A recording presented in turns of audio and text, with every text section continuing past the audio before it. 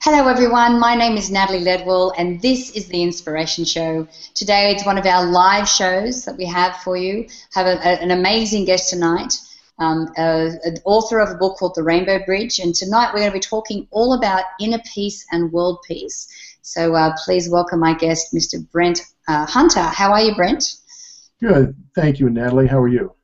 I am absolutely amazing. So inner peace and world peace, this sounds like quite a hefty subject that we're going to try and cover in 15 minutes, but I'm sure that we'll do our best. But before we get into that, why don't we start with your journey and your background and how you got to writing this book and being such an authority on inner peace. Okay, well, I think that the important part is that I was raised in a multicultural, multi-religious family. My mother was born and raised in Turkey and was 100% Muslim, so I'm half Muslim. My father was Jewish, and yet they raised me and my two sisters as Christians. And so that was kind of confusing growing up. My father was also very interested in meditation and Zen Buddhism, so I was exposed to a lot of different religious traditions, and spent most of my life kind of figuring out what is religion all about. And so the Rainbow Bridge illuminates the common ground in the world's major wisdom traditions, and part of it focuses on inner peace, this bridge to inner peace, and the other part focuses on a bridge to world peace as well. Great. So you were exposed to this information as a child, I'm assuming. So, as a child, how did you apply what it is that you were learning, or when did you start actually putting all this together? Well, I thought about it for many, many years, but it wasn't until I ran an internet operation. It was an online community back in 1994, from 1994 until 2001. And it was a multi-million-dollar internet business, and it was extremely challenging. And it was really through the experience of running this business and experiencing these incredible challenges. I was taking notes all along the way in terms of what was really important to get me through those rough times. And after I shut down the operation was called The Park. After I shut down the park in 2001, I was meditating one day. I was looking at all my notes, and it just came to me that all of this information is actually common to all the world's major wisdom traditions, and that what I was looking at in all these notes was very, very important and really the common ground that's found in all of them. And so that was when I had this major awakening experience that one of the reasons why I'm here is to illuminate this common ground, which is also known as universal principles. So these universal principles can be used to help achieve one can help bring about a sense of inner peace and harmony by using these universal principles. And as I mentioned early on, the first edition of this book was published in 2001. So this fourth edition, which was published earlier this year, it's 13 years in the making. And so I've been using universal principles. I've been living these universal principles for 13 years now. And as a result of doing that and meditating, the book continues to basically, kind of new information is downloaded into me every day. And so this fourth edition represents a pretty significant upgrade since not only since the previous edition, but all the other editions as well. Yeah. Okay. So you've brought up quite a few things that I want to address. First of all, is that I love the fact that you are focusing on what's common, and the common theme that runs through different religions, rather than focusing on what makes them different. So can you tell us what some of those principles are? Sure. So there's 60 universal principles, and that are contained in the book. And some of them are things that, when you hear about them, you say, well, I already knew that.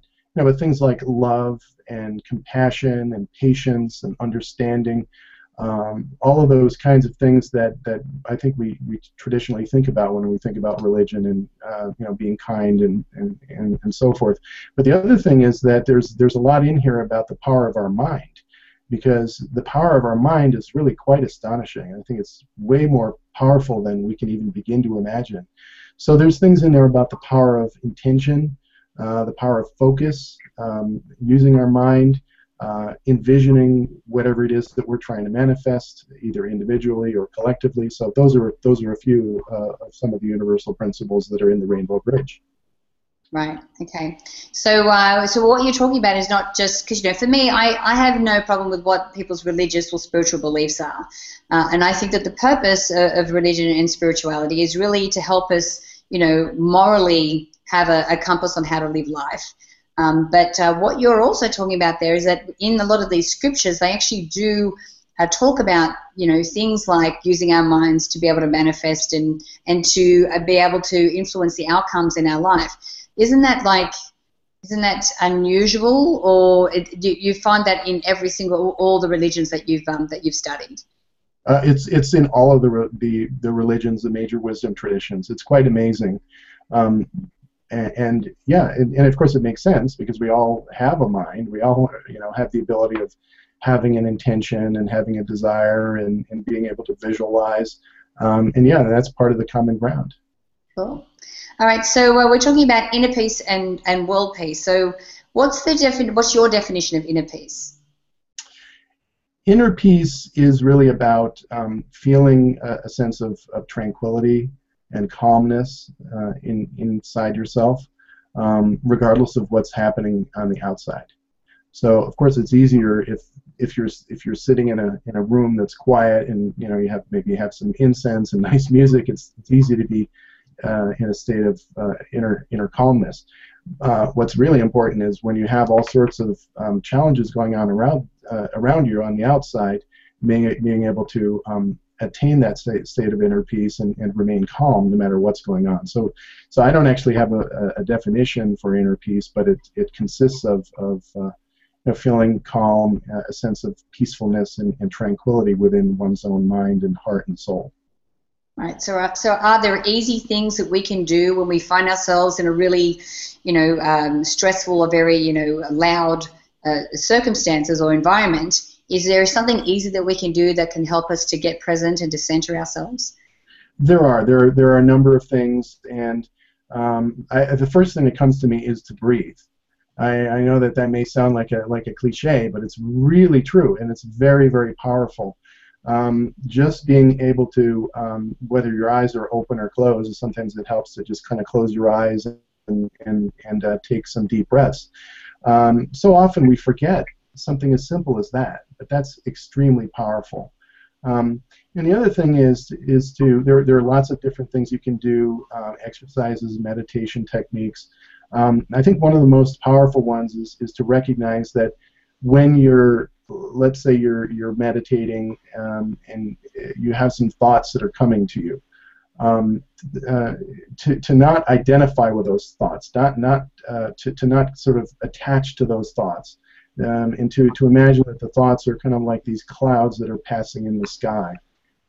Because when we're able to do that, we find that the thoughts that do come into our mind, sometimes which are thoughts that are producing stress and you know, worry and concern, those thoughts can literally come into our mind and float away. We can let them float away just like clouds, and that of course can help bring about a state of peace and calm.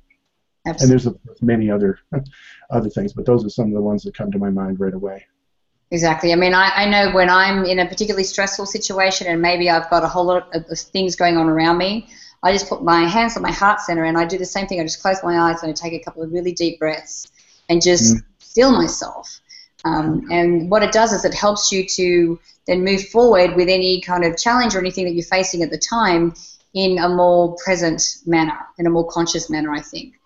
So it's really helpful for that. Now, you're also talking about world peace. So how do we achieve that? Well, that's a great question, and we have a very limited amount of time. But the first thing is that any conversation about world peace would be completely incomplete without talking about inner peace. Everything starts within our own heart and mind and soul.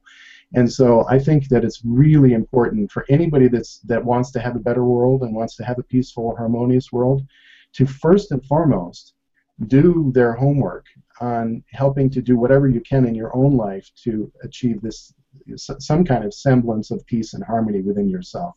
Because otherwise, if you don't have that, then your outward actions in the world can actually produce a lot of turmoil. So first is starting within one's own mind and life, and then in terms of peace in the world, it has a lot to do with the way that the world is set up today. And the metaphor that I use is that of a computer system. A computer system has to have an operating system.